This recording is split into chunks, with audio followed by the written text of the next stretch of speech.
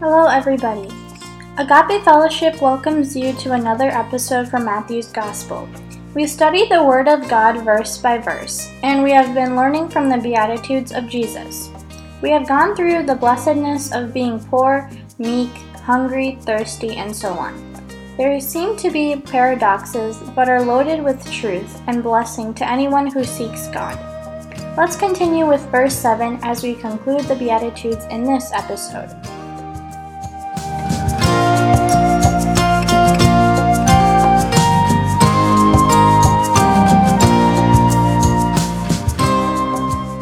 Blessed are the merciful, for they shall obtain mercy.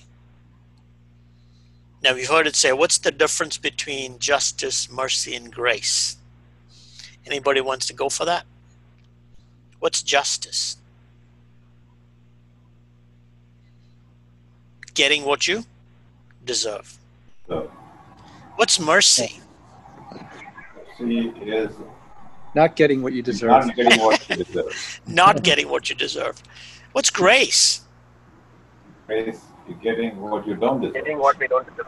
Getting those you don't deserve, correct. By the way, getting is in a negative sense. You're not getting punished for what you're not getting that punishment, basically what he's saying.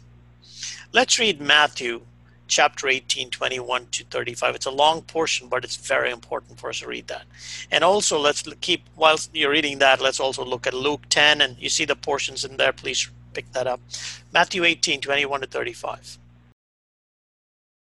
Then Peter came to him and said, Lord, how often shall my brother sin against me, and I forgive him? Up to 7 times? But Jesus said to him, I do not say to you up to 7 times, but up to 70 times 7. Therefore, the kingdom of heaven is like a certain king who wanted to settle accounts with his servants. And when he had begun to settle accounts, one was brought to him who owed him 10,000 talents. But as he was not able to pay, his master commanded that he be sold, with his wife and children and all that he had, and that payment be made. The servant therefore fell down before him, saying, Master, have patience with me, and I will pay you all. Then the master of that servant was moved with compassion, released him, and forgave him the debt. But that servant went out and found one of his fellow servants who owed him 100 denarii. And he laid hands on him and took him by the throat, saying, Pay me what you owe. So his fellow servant fell down at his feet and begged him, saying, Have patience with me, and I will pay you all. And he would not, but went and threw him into prison till he should pay the debt. So when his fellow servants saw what they had been done, they were very grieved, and came and told their master all that had been done. Then his master, after he had called him, said to him, You wicked servant, I forgave you all that debt because you begged me. Should you not also have had compassion on your fellow servant, just as I had pity on you? And his master was angry, and delivered him to the torturers until he should pay all that was due to him. So my heavenly Father also will do to each of you from his heart, if he does not forgive his brother his trespasses. So the servant, the first one, deserved to go to jail. He had a huge debt, but the master showed mercy. However, he did not have the heart to show the same mercy to one who owed him a lot less than that. When Peter asked about the number, by the way, this on the side note, this is important. When Peter asked about the number of times that one should forgive, Jesus answered what you heard, and what Jesus answered was what is in God's heart towards our sins and failures. Many times we think, will God forgive me this time? Look, if Jesus is going to tell Peter that you got to forgive 70 times 7, isn't Jesus talking from his own heart? Or does he have a different standard from what he's asking Peter to do? Of course not. What's God's heart is what he told Peter. What am I trying to say? There's pardon and forgiveness, unlimited forgiveness, to the sinner who repents. There's pardon for the sinner who repents, not the unrepentant one. Please make a note. It's the repentant one. The one that came and asked repentance is the one that receives the pardon. In 1 John 1, 8 and 10, let me read that.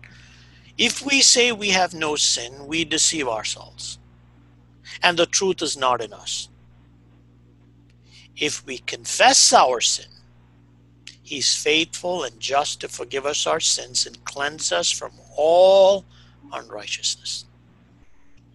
And if we say we have not sinned, we make Him a liar, and His word is not in us. So there are two parts to this. One is about that mercy. There's another aspect of it, which is what we see here is God's heart towards us. Many times we think that, oh, you know what, I've committed a sin. I cannot approach Him. No. If we confess our sins, He is righteous to forgive us of all of our unrighteousness. Let's look also one more. Luke 10, 25 to 37. And behold, a certain lawyer stood up and tested him, saying, Teacher, what shall I do to inherit eternal life? He said to him, What is written in the law? What is your reading of it? So he answered and said, You shall love the Lord your God with all your heart, with all your soul, with all your strength, and with all your mind, and your neighbor as yourself. And he said this to him, You have answered rightly. Do this, and you will live. But he, wanting to justify himself, said to Jesus, And who is my neighbor? Then Jesus answered and said, A certain man went down from Jerusalem to Jericho, and fell among thieves, who stripped him of his clothing, wounded him, and departed, leaving him half dead. Now by chance a certain priest came down that road, and when he saw him, he passed by on the other side. Likewise a Levite, when he arrived at that place, came and looked, and passed by on the other side. But a certain Samaritan, as he journeyed, came where he was. And when he saw him, he had compassion. So he went to him and bandaged his wounds, pouring on oil and wine. And he set him on his own animal, brought him to an inn, and took care of him. On the next day, when he departed, he took out 2 denarii, gave them to the innkeeper, and said to him, Take care of him, and whatever more you spend, when I come again, I will repay you. So which of these 3 do you think was neighbor to him who fell among the thieves? And he said, He who showed mercy on him. Then Jesus said to him, Go and do likewise.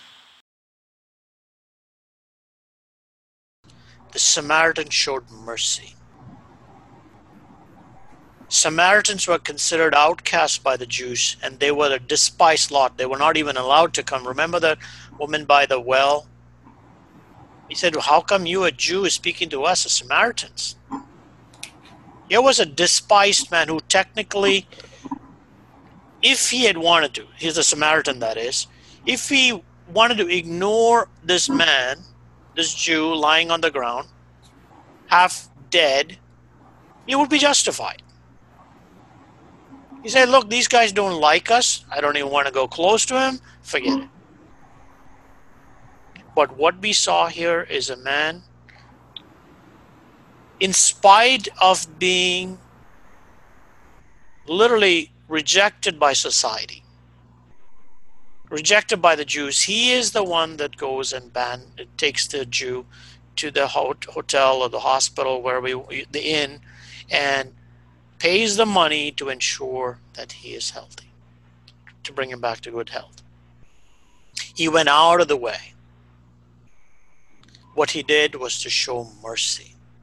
Now remember, every time that we read a parable about something, we are getting an insight into God's heart. Now, he wouldn't tell us a parable if it was not his heart.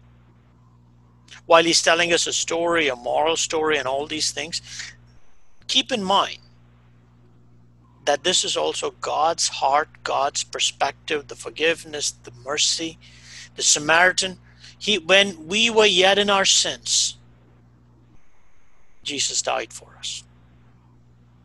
When we were without strength, when we had no ability to rise up of our own. He came and died on the cross for us. That's called mercy. It's called grace. He showed grace. Let's read one more. Romans 12, 17 to 21. Repay no one evil for evil. Have regard for good things in the sight of all men. If it is possible, as much as depends on you, live peaceably with all men.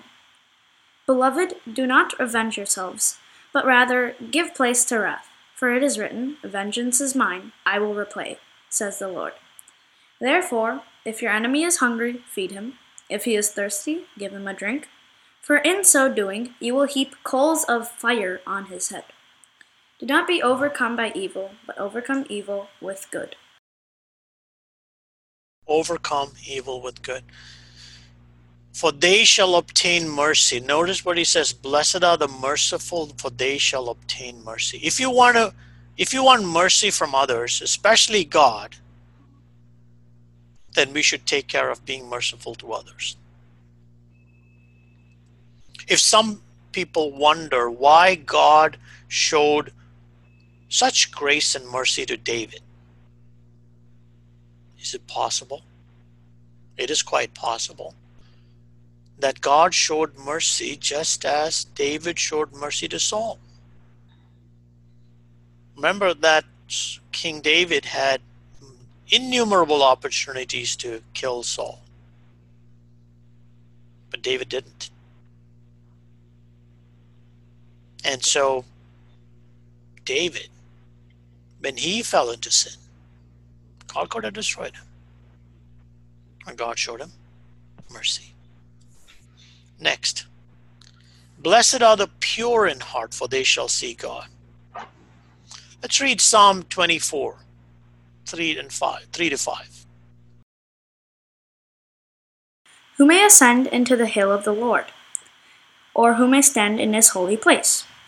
He who has clean hands and a pure heart, who has not lifted up his soul to an idol, nor sworn deceitfully, he shall receive blessing from the Lord, and righteousness from the God of his salvation.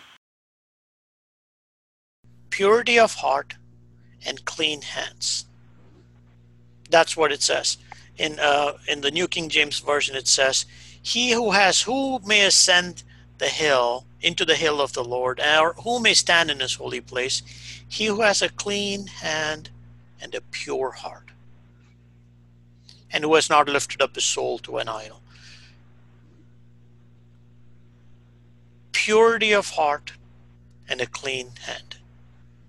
And what does he receive from the Lord? In return, what does he receive? It says in verse 5. Blessings. And May live in his holy hill. right in the New King it says righteousness from the God of his salvation. Two things he will get. Blessings from the Lord and righteousness from the God of his salvation. What is Christ Jesus telling us here? What is this purity of heart? What is he talking about?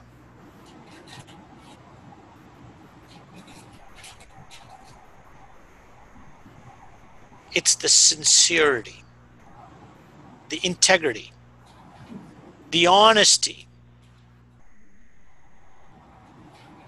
being absolutely, there is no double talk. Two aspects, moral purity, and second one is single, undivided heart. Utterly sincere and not divided in the devotion or commitment to God. What's the opposite of a purity? What is that opposite? It's a double-mindedness. One day hot, the next day cold. The heart is not sincere, and neither is it honest to God. Luke 9. Can we read Luke 9, 57 to 62? Now it happened, as they journeyed on the road, that someone said to him, Lord, I will follow you wherever you go. And Jesus said to him, Foxes have holes, and birds of the air have nests, but the Son of Man has nowhere to lay his head. Then he said to another, Follow me. But he said, Lord, let me go first and bury my father. Jesus said to him, Let the dead bury their own dead, but you go and preach the kingdom of God. And another also said, Lord, I will follow you, but let me go first and bid them farewell who are at my house.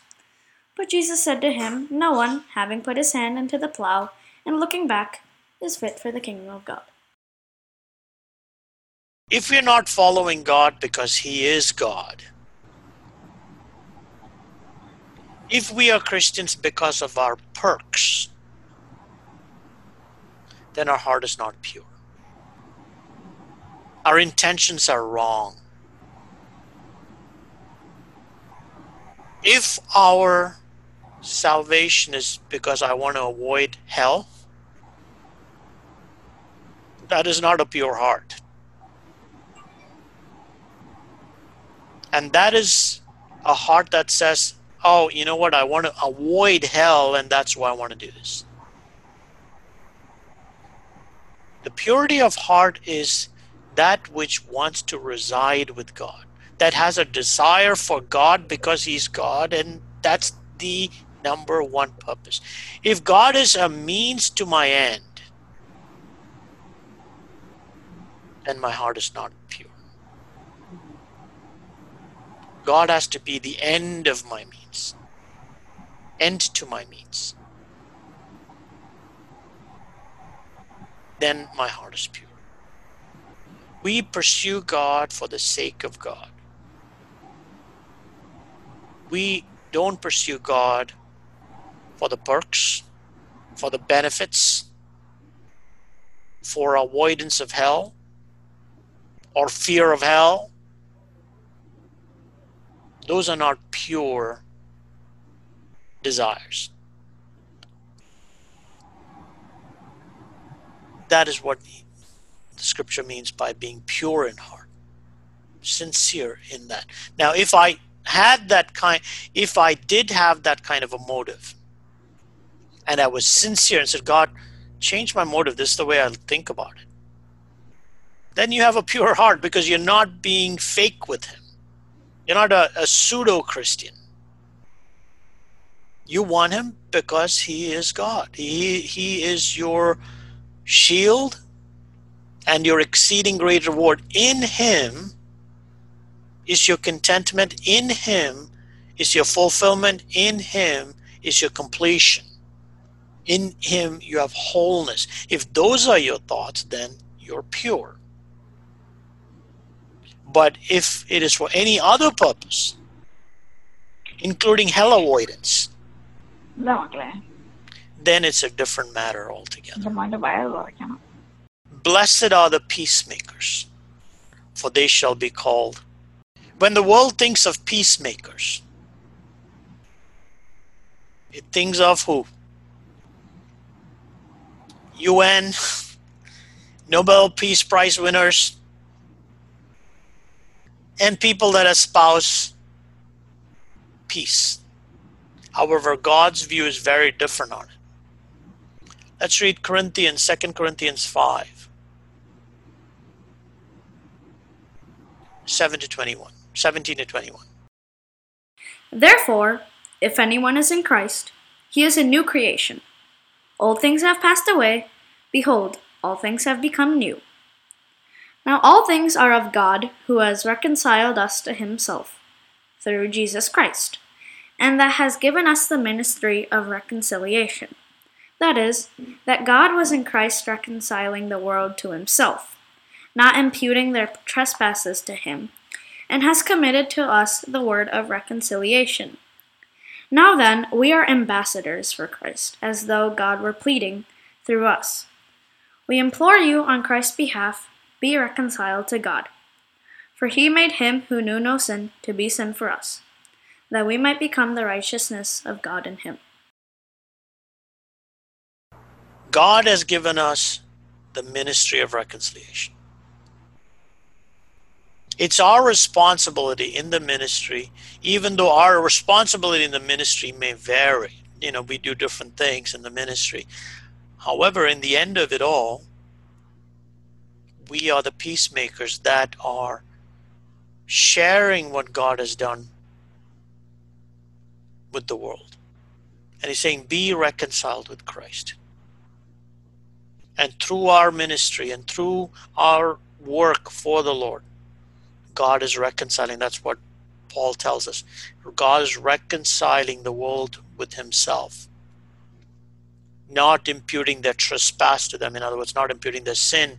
And he's committed to us what? The word of reconciliation. In other words, God has given us, each one of us, that responsibility to tell the world that God is reconciling us, and now is the time for salvation. And for that, they shall be called the children of God. The reward for peacemakers is they are recognized as the true children of God. They share the passion for peace and reconciliation. They break down the walls between people. He's blessed by God, though the peacemaker may be ill-treated. He's blessed by God. He's blessed to be among the children of God, adopted into his family, surrounded by brothers and sisters through all the ages. And so, children of God. Then verse 10, blessed are those who are persecuted for righteousness' sake, for theirs is the kingdom of heaven. Blessed are you when they revile and persecute you and say all kinds of evil against you falsely for my sake. Rejoice and be exceedingly glad, for great is your reward in heaven, for so they persecuted the prophets who were before you. Now we would think that if we lived a life that Christ desired for us to live, that we would be looked upon as good people or God's people and so on. But here Jesus warns us and tells us that when you live this way as his people, God's people, you will be reviled, you will be persecuted, all kinds of false evil will be spread against you. But notice what he says in verse 11. It's for whose sake? Because you're God's own. For my sake. Notice in verse 11. You are being persecuted and all manner of evil is being said against you because of your relationship with Christ. If you did not have that relationship with Christ, you will be okay, no problem. You'll be creme de la creme. You'd be the toast of the town. You'd be perfectly fine. But the day that you make known that you have now become God's own, and you go to wherever you are, and within your family, within your society, within wherever you are, that would be the day that you would see the wrath and the ire of the world turned against you. He is now in this portion, he's reassuring us and also reminding us when these things come, don't think that something strange has happened. And he tells us, he commands us to do something else. What does he say? He says, rejoice and be exceedingly glad. Why? For two reasons. For great is your reward in heaven. And take comfort in the fact that even you are not alone in this thing. They did the same to all the prophets before you. There's an example in the book of Acts, chapter 5. You remember the portion where Peter and John, they walk into the temple, and this man is by the temple, by the temple gate called Beautiful, and then Peter raises him up, and then he's an invalid, and then he suddenly starts to leap and dance for joy and all of that. You remember that, right? So in that portion at the end, the Sanhedrin calls them in and says, don't you dare speak in Jesus' name. And so Peter has this debate and argument and says, you know what, I'm going to do it anyway. And here's how it reads at the end. Let me just read that portion. And they agreed with him, and when they had called, meaning that this is the Sanhedrin, they had agreed internally, and then they had called the apostles in, and they beaten them. And they commanded that they should not speak in the name of Jesus, and let them go. So they departed from the presence of the council, and rejoicing that they were counted worthy to suffer shame in his name. And daily in the temple and in every house they did not cease teaching and preaching Jesus as the Christ. Notice, they, that's Peter and John and the apostles, they counted themselves worthy to suffer shame for his name. An example too is Stephen. He reminded them and he said, which of the prophets did you not kill? And guess what they did to him? Did he do anything wrong other than say, look, you did this wrong? Was that worthy of his murder? But they murdered him. Stephen was promptly put to death. Let's wrap tonight's study by reading Hebrews chapter 11, 34 to 40. And what more shall I say? For the time would fail me to tell of Gideon, and Barak, and Samson, and Jephthah, also of David, and Samuel, and the prophets, who through faith subdued kingdoms, worked righteousness, obtained promises, stopped the mouths of lions, quenched the violence of fire, escaped the edge of the sword, out of weakness were made strong, became valiant in battle, turned to flight the armies of the aliens. Women received their dead raised to life again. Others were tortured, not accepting deliverance, that they might obtain a better resurrection. Still others had trials of mocking and scourgings, yes, and of chains and imprisonment. They were stoned, they were sawn in two, were tempted, were slain with the sword, they wandered about in sheepskins and goatskins, being destitute, afflicted, tormented, of whom the world was not worthy. They wandered in deserts and mountains, in dens and caves of the earth. And all these, having obtained a good testimony through faith, did not receive the promise, God having provided something better for us, that they should not be made perfect apart from us.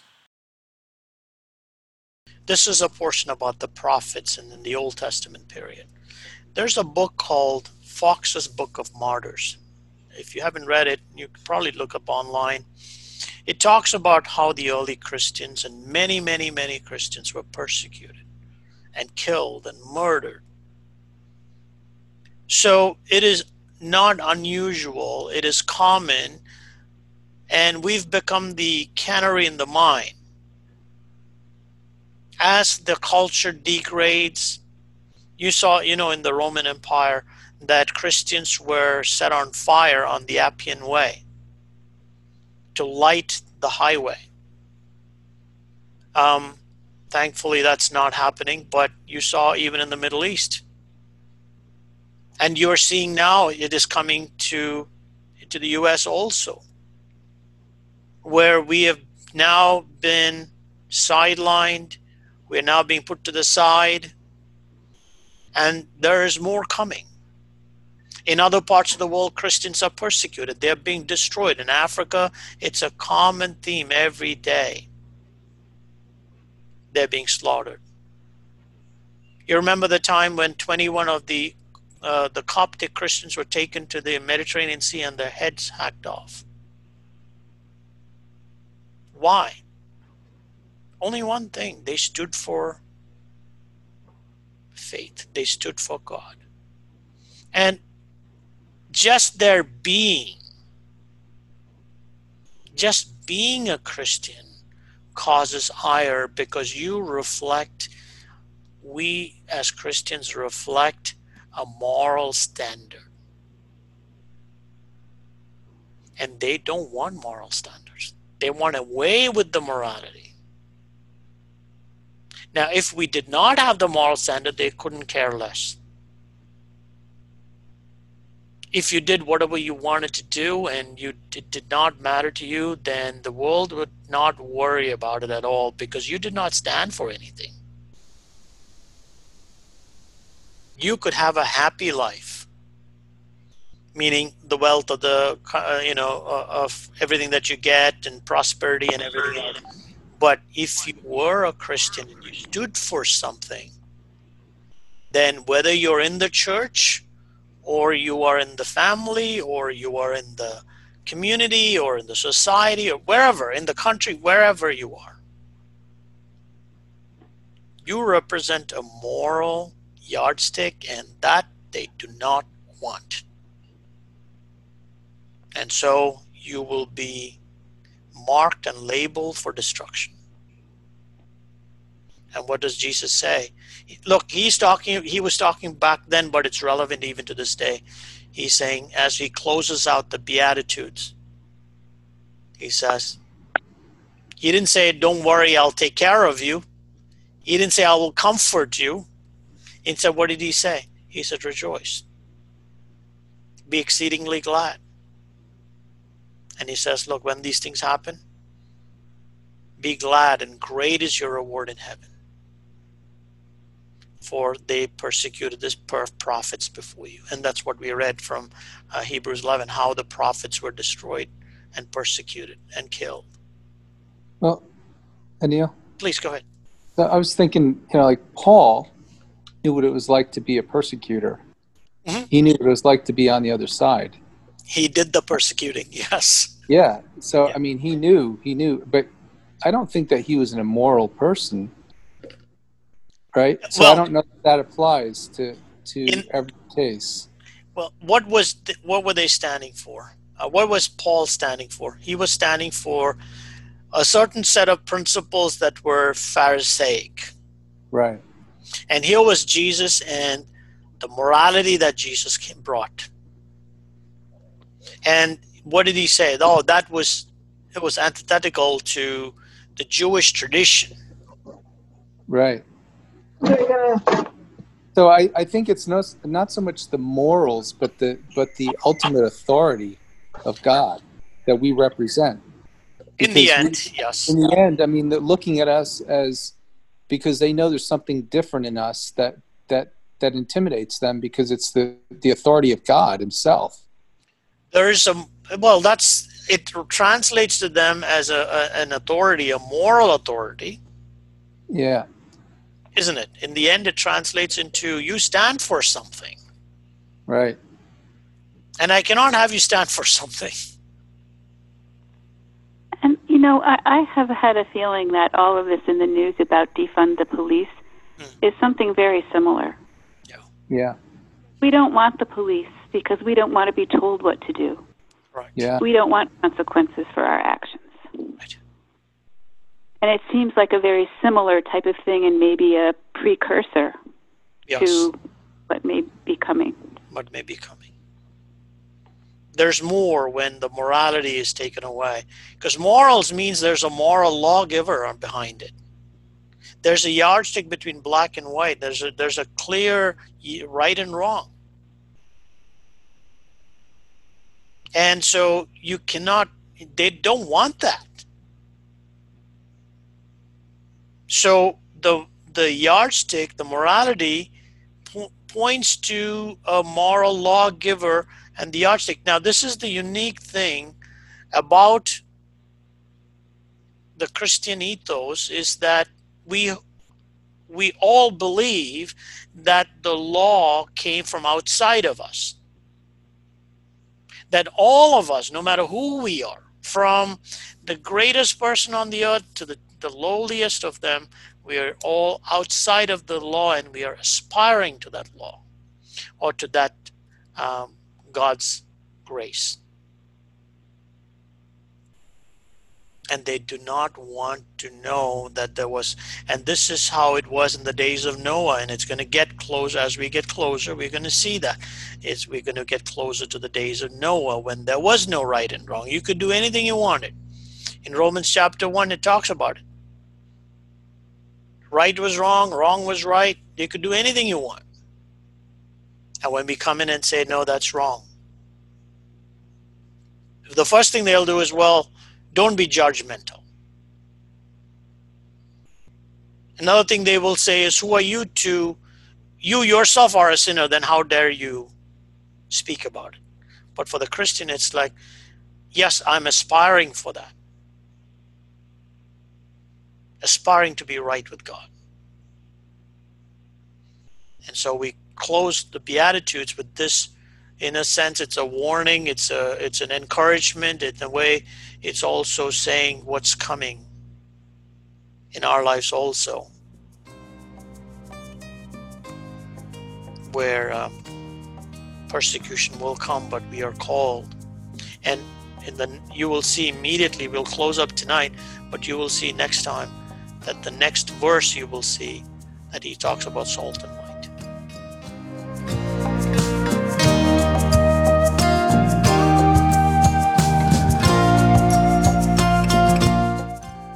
God remembers the merciful, accepts a person who sincerely seeks Him, and calls peacemakers sons of God. Jesus talks of true worship here, the hallmarks of a true child of God. However, the more we draw to Jesus, the world may hate us and hurt us. Come what may, let us decide to follow Jesus. With this, we come to the ends of the Beatitudes. Thank you, and hope you were blessed by this study. Do join us in the next episode as we continue with the Sermon on the Mount. God bless.